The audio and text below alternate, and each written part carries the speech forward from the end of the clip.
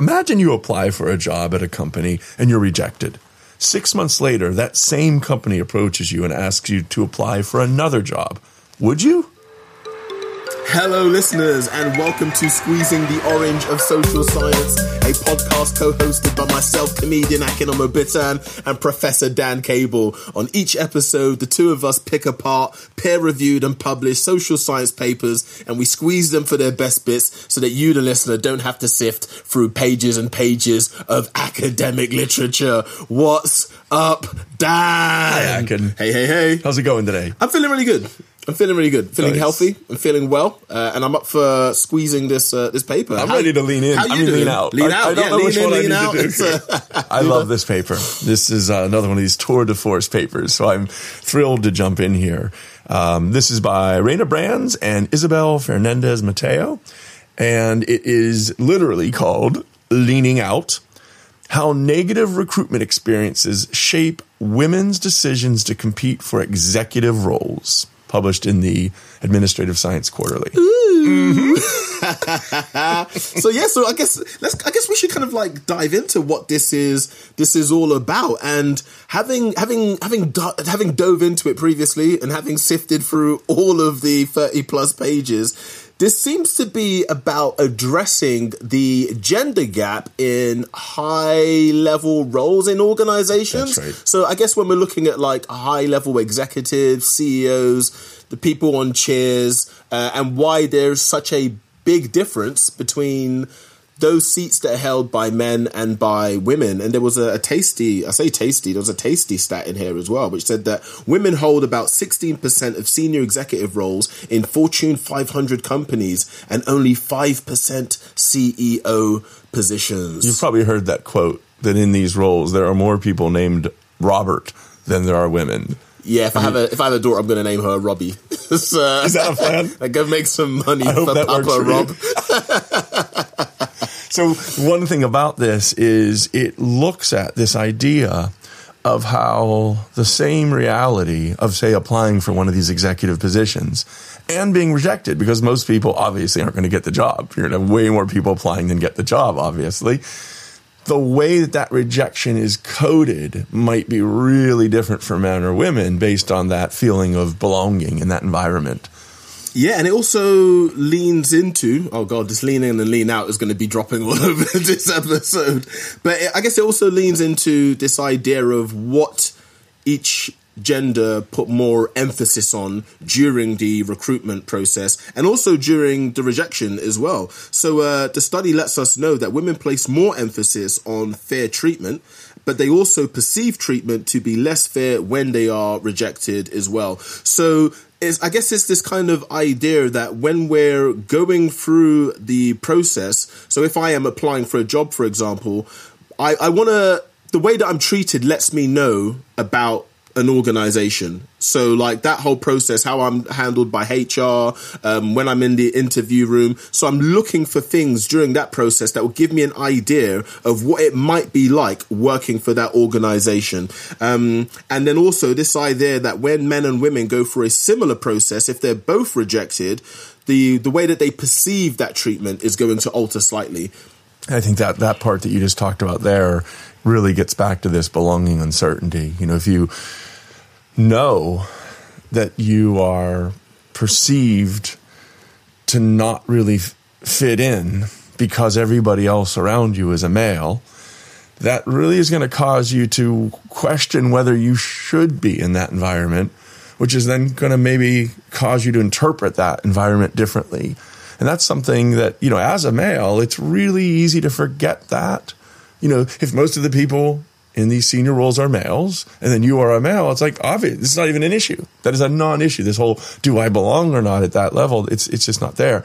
And I think that males, I'll just speak for me though, it's pretty easy to forget that because, you know, we sort of go through life, I'll just get and speak for me, sort of having affirmative action, like for you, like the whole system is built for you. And then you sort of like have all these legs up, but you forget about that as you go through life. You got these tailwinds that are like pushing you through because you're like fitting all the categories and you just forget that that's not how it is for other people. And I think a paper like this really does a great job of highlighting just how it would feel to be questioning that belonging. Yeah, and we're going to be looking at women, especially in this study, because the study does. But it's also important to, I guess, crack this open slightly a bit more as well. You could really apply this to any situation where, as an individual, you go into it feeling like you are the outsider.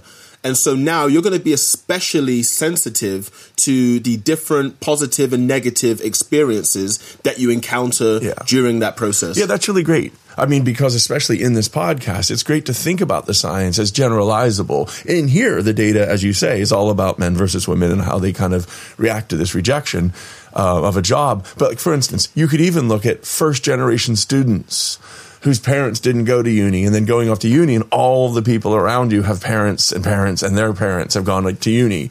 Or you could think about, if you were Hispanic and it was mostly an all-white university or something like this, you'd have some of the same dynamics at play. Yeah, so we're going to be looking at the 3 studies which they took part in. So kindly, it's just the 3, and as often with these things, they build on one another. So the first one, they managed to somehow get a hold of about 5 years worth of data from they called them like a search agent or something, but basically it's a recruitment consultancy. Sometimes called headhunters. Yeah. Sometimes I think they call themselves that that just sounds cooler, doesn't it? Rather than being like, I'm a recruitment consultant, what do you do for a living? I hunt heads. Yes. It really is very tribal. My goodness, wow. Yeah, it's like, just chill out, man. Like, just freaking, you going to get me an interview or not? Like, being a card that has headhunter written on it, like. Nor do I want my head hunted. Yeah. It does sound good when you are headhunted. Yeah. That's the kind of thing that you can boast about if you are out and about. Oh, totally. No, totally. That's a really cool thing. Because that's like, I didn't go to them. They came to me. Yeah. But you don't need that vernacular, do you? Like, you don't necessarily need to say, like, my head was hunted to still feel that vibe of, like, they're after me. Yeah. I was headhunted for the role. I got a call for this role. I was busy minding my own business. Exactly. That's an important point, actually. Yeah. That's seriously an important point. Because one of the things that's so important about this study is these aren't roles where the people knew exactly what company they were applying for. Yes. That's hugely important in this case. The headhunter company, this executive search firm, would like have this role, maybe it would be a CEO role, a COO role, whatever. They have this open role, and they develop like 60 people, basically like a list of 60 people who might be good for that role. Yep. And then they would headhunt. They would go out and like get those people and say, like, would you be willing to apply for this type of a job? And that's pretty cool in a way, because it's this like naturally occurring, almost like a naturally occurring experiment in a way, because you're applying for something you don't really know anything about it much yet. Yeah. You haven't had the interview, in other words. Yes, but you also already feel, I think this is one of the difficult things about this process as well, and I believe why rejection kind of might pack a bit more of a punch. You could be happily, like, minding your own business, probably like in a job, you're doing pretty well. You're like, what's the next thing that I'm going to go for average within this organization? In this group, 160 grand. Yeah. And you're making like top dollar. Yeah, you're doing pretty fine. Phone rings, you pick it up. It's like, hey, I got this lucrative offer, high level position, more money. And you'd be like, okay, cool. Tell me more. They do. And so now they're putting you forward for this. You're already going to feel a bit like, you're going to be feeling yourself. You're going to be a bit like, this is nice. I fancy. Yeah, my name seems to be getting around. And now you go into this process not necessarily aware that agency has put forward 60 people. There's probably open applications for it as well. So let's say there's a modest 100 people going to go. You've entered the Thunderdome, essentially. 100 people enter, one person's coming out employed. And so I guess this study is about how that initial, battle royale, how does that leave people when they come out of it, and how likely are they to enter that domain again? Yeah, that's really knowing good. That this might be the previous organization that told me, hey, we don't really like your stuff. Yes, that's it. I mean, they've really said that, I think, well, because it kind of brings up how unlikely it is that you're going to get the job and how likely it is you're going to be rejected. And anybody that makes it up into that C-suite, they're going to have to apply and get rejected for a lot of jobs. And one of the things I think this paper is showing is, if it's the case that after getting rejected, your interpretation of that is, that's because I don't fit in here and I wasn't treated right, So next time I'm not going to apply. It helps show this is one of the headwinds holding women back. And I guess that's a bit depressing, but it's also very illuminating, I think. So when they do get contacted and they said, hey, do you want to apply for this job? We're hunting your head. Do you want to be applied for this job? The candidate has one of three options. And number one is they can just decide not to participate. So I'm not going to do the formal interview. I'm going to decline to interview. Then they could say, the consultant could say, you're not suitable for that role. That's where the search which is firm, additionally annoying as well.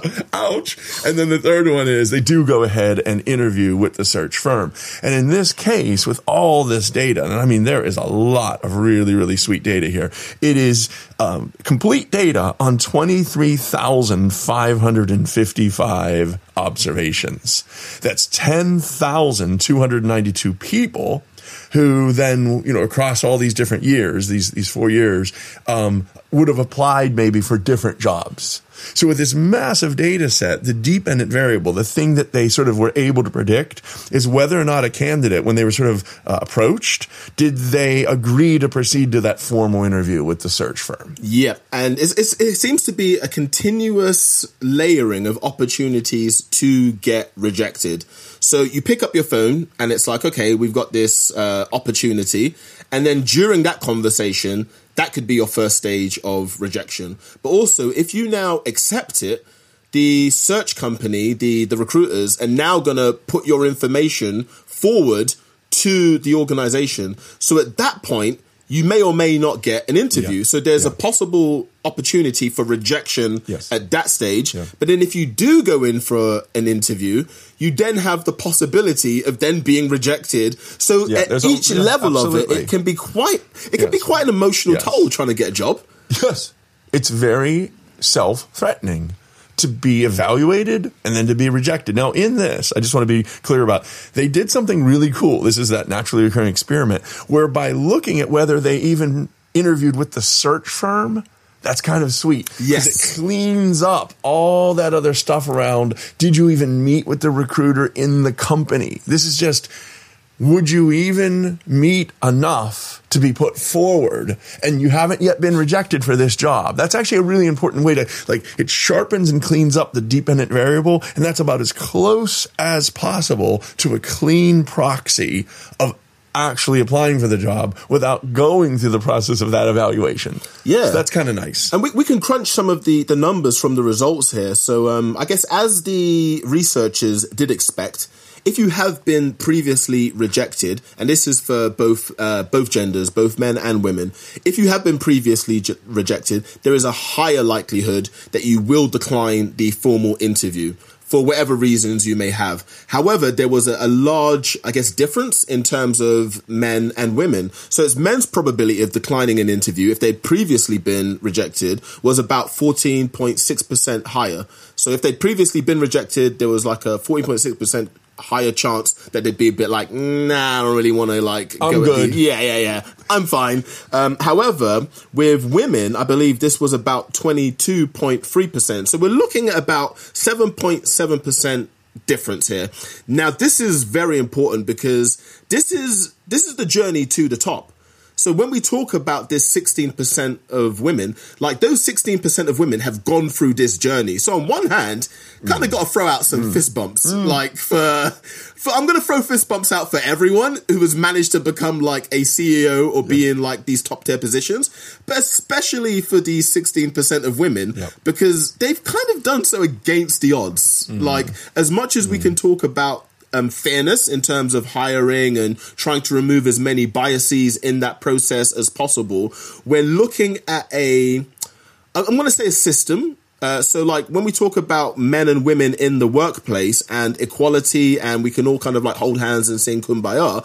However, it's still relatively new having women in the workplace. So even if these senior roles in particular, and these senior roles in particular. So even if we could get the numbers to about 50-50, it's still women in an organization or a system which hasn't necessarily been designed considering that women would be in this place. So a lot of those 16%, and I'll probably not necessarily speak for them, but my assumption is there's probably a lot that they've had to adjust about who they are as individuals so that they could find themselves in that position, as opposed to those positions being open to qualities that we might consider more feminine. That's right. That's right.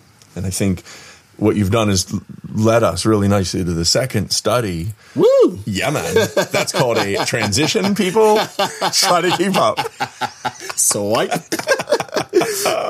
I really like about this is study 1 shows that there is this phenomenon in the real world. This is not a lab study. These are people's real lives. And they're making decisions to not pursue other roles now because of something that happened to them and they interpret it. But it doesn't really show us much about why. It doesn't start to unpack what's called the mechanism. What is it that's going on for women and not men here? And the paper does a really good job. If you went and grabbed this one, I think you'd really like reading this part about considering some logical reasons why. And one of them they're calling the greater weighting effect. And it's this idea that if you're going to be rejected for one of these executive roles, it might be that you expect to be treated like you don't belong. That's the quickest way I can say.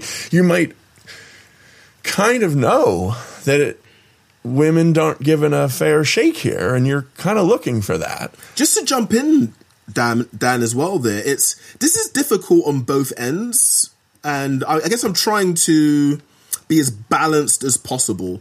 It's difficult on both ends, because I would assume that as an organization, you might design what you believe to be a fair recruiting process. You can design it to be fair. However, and I'm just going to group people who consider themselves as outsiders. So I guess my question is, as an organization, is it your responsibility now to design a process that is fair for all in terms of we just have one way of doing things? Or do you have to now start designing in, I guess, differences to consider, okay, we're kind of aware that maybe our organization is majority, African, or maybe our organization is majority 18 to 22-year-olds. So if someone who's a bit older does it seems to be this weird thing, because if you have a company that is majority, let's say, Africans who are between the age of 25 and 30, but you want to broaden that out, it's so what do you now do to attract people, and is that then a fair way? Yeah. Because it starts to get murky. And I guess I say this because it seems to be a bit of a pressure on an organization where if you are just opening up your applications to everyone, people can approach you with, I guess, preconceived ideas that this isn't going to be fair on them. So there's kind of a bit of a pressure on the company. I think you've stated that right. And I think that that's part of this double bind. Yeah. It really is very tricky. There's a double bind for women as well that brings a lot of this up, where, especially in these leadership roles, the stereotype in lots of people's heads is, this masculine, dominant, aggressive, pushy CEO, demanding, very what you might say masculine, so you're kind of expecting that. And then many people have this stereotype of women, which is and that's not them. Yeah. But then, if a woman acts aggressive and demanding and pushy, and then they're oh, well, that's not how a woman should act. It's so difficult, right? You're not getting, maybe what you're kind of exposing is there might be a double bind for companies as well. Yeah. And it's messy. This paper, it's a tour de force in showing this is how the world seems, and to women versus men. And here's one of the reasons why we don't see as many women in senior leadership roles. This is not a paper on, and here's how to solve that problem. For me, that's still really, really valuable. I mean, literally, totally. For me personally, just to read this and be reminded of the tailwinds that I have and the headwinds that many face is just hugely valuable. Totally. So they did want to, I guess, start to look at or try to unpeel. Could we call it more of the psych? I guess the why. Yeah, the why. So they wanted to understand the why, so we could acknowledge that there is this difference in the terms of if men and women have both been rejected by an organization, women are more likely to reject an opportunity to re-interview or reapply. That's right. So they wanted to know why that is. So they developed a survey. That's right. And you social scientists, you love yourselves a survey. So any opportunity. That's what we do best. With this one, they went out to people that made more than 150,000. Sweet. And there were 41 people. Okay, so they went out to, I think it was like 140 people. 41 of those people wrote nonsense and gibberish. I highlighted that on my notes as well. And I was scratching my head. I don't know what to do as to why that may be. So we don't have time to go into it. Oh, we're going to go into it. We are? Just not yet. Okay. No, I think I found out why. Okay. And it's in your survey. I say you as in like I am now. Yeah, you're now representing. Yeah, because you social scientists are like, hey, you got like a few minutes to complete this survey for us?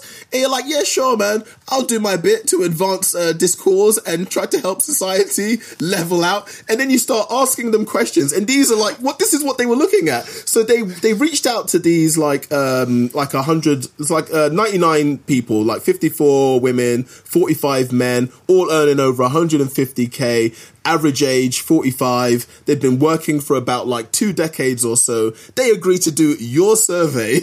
And this is what they were looking for. Describe your most recent experience of being rejected in a role. Yes, some of them were writing gibberish because they were probably still burnt from the experience that they had.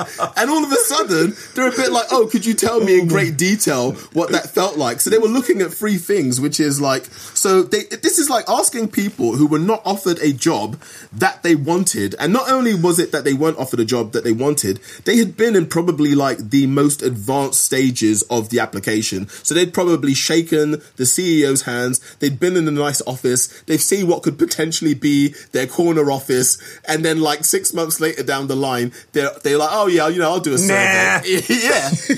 Essentially, like all of this is like built up and it's just like, nah, we'd rather not have you. And then you're asked to talk about it. So I think what they're talking and saying is gibberish here. My assumption is some people just started to really vent. Yes. And there's some indications of venting as well, which we'll kind of like look at. Okay. Well, in terms of this actual study, of the 99 people who did it, and not the 41 who did gibberish, the outcome variable, the thing that they were going to predict was, imagine tomorrow the company wrote to you and said, hey, apply for this other job in your, it's appropriate for you. And the question is, would you apply? That kind of is what they asked these folks. And then they also measured stuff about how they'd been treated. So that's called procedural justice, where the procedures that you experience while applying for that job fair and just. And so these would be items like the recruitment procedures were free of bias, or like I was able to influence the decisions arrived at by the recruitment process. And so they like measured that stuff, and they both coded some stuff, in terms of like the free form non-gibberish responses, but then that also allowed them to do a statistical analysis. And that's pretty strong. I mean, you put those two things together, this is almost like its own standalone study within this whole paper. Yeah. Do you want to kind of talk a little bit about what the results were? Do you want me to jump in and do that? What do you reckon? Well, I guess so in terms of the results, some of the things, and we can kind of like bounce this back and forth between us, but it seems that like about 30% of respondents, they did mention issues of fit. So I think this kind of goes back to this idea of belonging and a sense of belonging. So this was very important for most people. And this was something along the lines of, I think this company would be a good fit for me, versus this idea of it would only be worth my consideration if the role was a good fit. And part of this as well is like people discover this very often during interview processes. When you apply for a job or you're informed of one, there's just like bullet point things in terms of the organization does this, they're looking for that. But it's through actual conversations with the individuals who work there and are hiring that you do get a better sense of what it is that you're really letting yourself in for. But they also looked at things such as like, what were the opportunities for development? Will they be better or worse off? And some of these results for me seem to be along this idea of kind of like cushioning yourself against the rejection.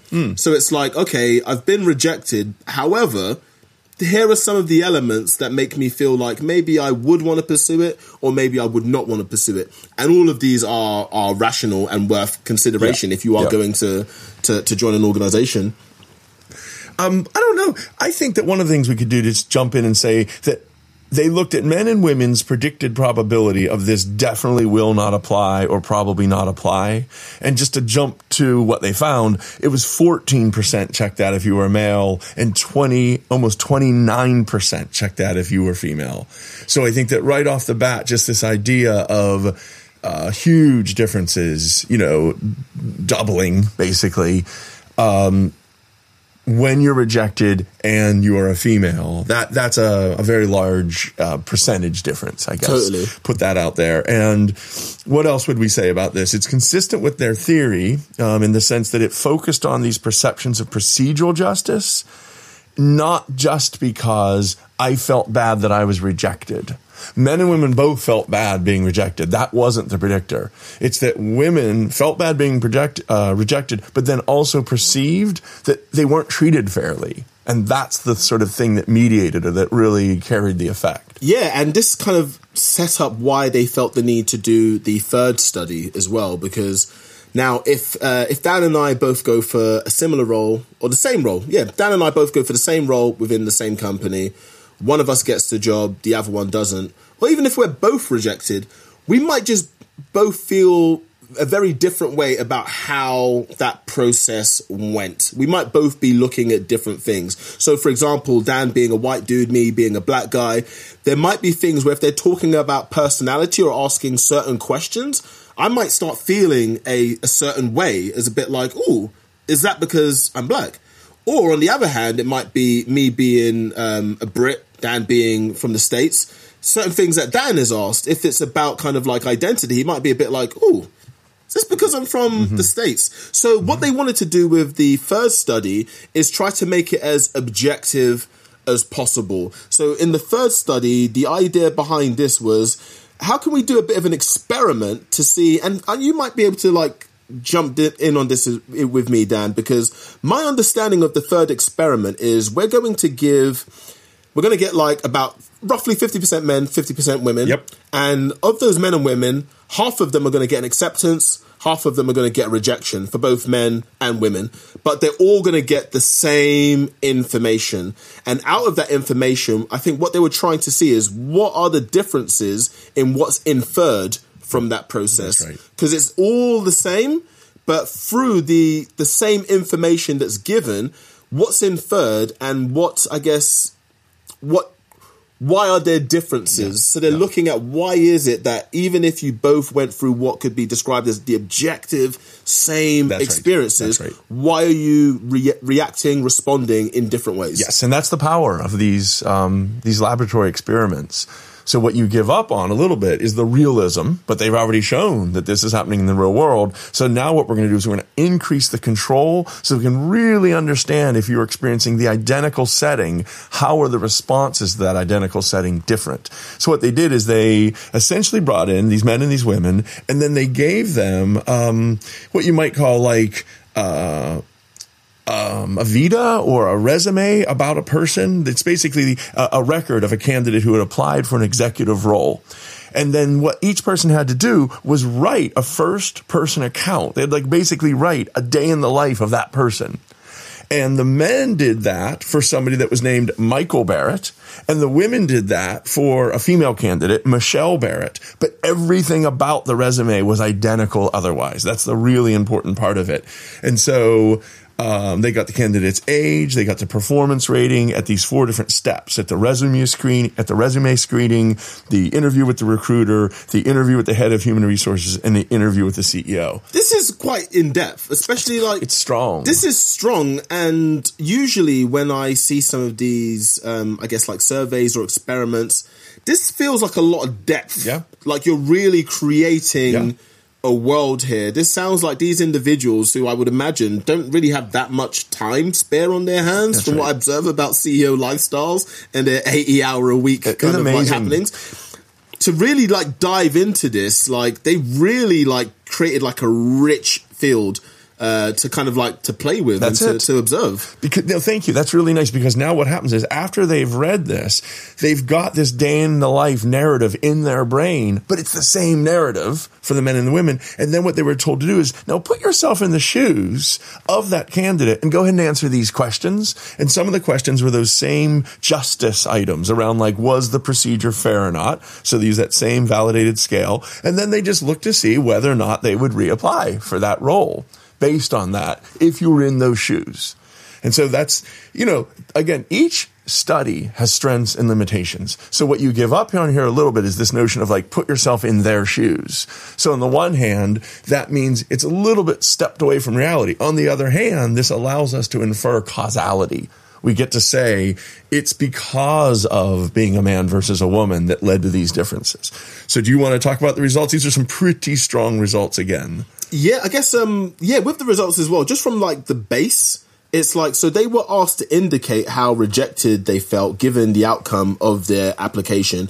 And it's quite important to note that, and I think Dan did just now mention this, for both the men and women, both people, if they were unsuccessful, they both perceived that rejection. And I know you did mention this already, Dan, but it's very important to note that in this experiment that they did, just as like a baseline, they were just able to at least acknowledge that both men and women both felt this rejection. But for women, the reaction triggers, and this is me quoting from the paper here, for women, reaction triggers belonging, uncertainty, priming them to perceive less fair treatment, which in turn makes them unwilling to apply to a previously rejecting firm. My notes are terrible. Yep. I'm reading, I'm like, what the hell did How did I mess this up? But however, so it's this idea that for women, the process kind of, if you're rejected, the process triggers this belonging uncertainty. However, that's not the case for men. So they were able to find this through their studies, that men were just a bit more willing to apply again in the future had they been rejected. I just bounced all over. I think that, listen, nominally that's correct. I love this one. There's one thing I wanted to mention before we sort of went to close and takeaways and so on here. There was this one figure. It was figure 2B actually, and it really cleaned it all up for me. What it basically showed is this separate analysis for men versus women in terms of this sequence. It's basically their theory, which is when you're rejected, you might experience some belonging uncertainty. If you experience belonging uncertainty, then you're going to think this isn't fair. I'm seeing unfairness everywhere. And if that's the case, then I'm not going to apply again because you've already signaled this isn't going to be a fair treatment for me. So what they then did is they did that for men versus women. And it's all in being the man versus the woman. So when a man is rejected, they don't statistically significantly feel that they don't belong. It's almost a null effect. It's basically a zero effect between those two. If you're a woman and you have this rejection, there's this huge statistically significant substantial effect that now you start to question whether I even belong. Yeah. Once that happens, everything else just falls into place. Another way to say it is, if there is a man that experiences belonging uncertainty because of race, because of background, because of socioeconomic status, because of whatever, if there's a man that experiences that, he too sees injustice everywhere. Yes. He too sees this just isn't fair. And so that's quite important and quite powerful. And to see it in that figure was really useful for me. Yeah, and I would imagine that for women, especially if we look at the stat that we opened up with, about 16% of them being CEOs or in those high exec positions, even before you've reached that level yourself, I think it seems to be kind of like normal reasoning to be a bit like, oh, this isn't weighted in my favor. So even going, and I think again, this is why even going into certain processes, it's going to be a bit of a cagier affair, because it's a bit like, oh no, I'm not supposed to be there, because even if I just look at the numbers, if I just look at what I can observe, this isn't where I'm supposed to be. Yep. I think that's really important. I think also this idea of an interpretation out there in the world where, oh, why aren't women in these positions? They don't want it. I think that a study like this really helps show, like, no, they definitely want it. Like, they're definitely applying for these roles. If they could get the jobs, they would definitely take the jobs. But when they're rejected, and it's not if, it's when, because to get to these top roles, you're going to have to go through this again and again and again. If what happens is that belonging uncertainty that is already endemic to the process is going to be one reason, and just one reason, but it's going to be one of the reasons that kind of causes them to hold themselves back from unfair treatment, essentially. Yeah. So, would that be your key takeaway, Dan, or is there something else you'd like to add? There's so much, actually, but the key thing that I'm going to reiterate for me is when I am refocused on the different experiences that women face relative to what I face, it just reminds me of that tailwind headwind thing. And I think I can never get too much of that, in essence. It's humbling. And it also is just a great reminder that even when you experience the same world, you're not experiencing the same world because of what's going on. When you're being headhunted, there's different stuff going on in the head, And so I think that for me, that's just really helpful. And to the point you made earlier, that doesn't say, here's how to fix it. It's just really helpful to be aware that simply saying, well, anyone who can apply doesn't mean it's a fair anybody will apply. Totally.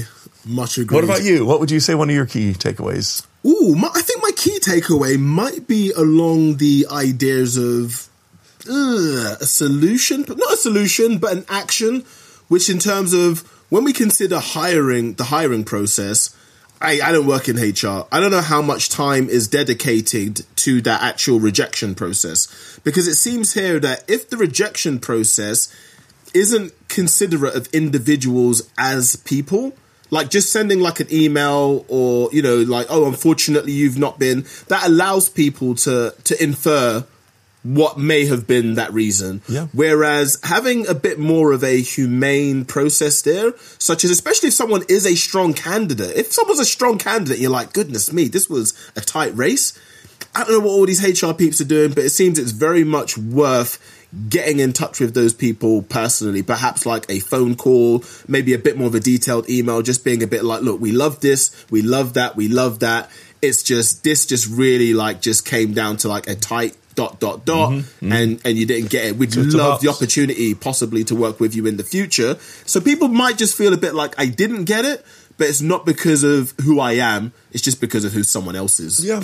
Well, I think that fair treatment, the emphasis on fair, humane treatment is, it's an interesting takeaway. It's like common sense that isn't very common. Well, that's the thing, yeah. It's like, usually it's a form letter about 3 months late. So, okay.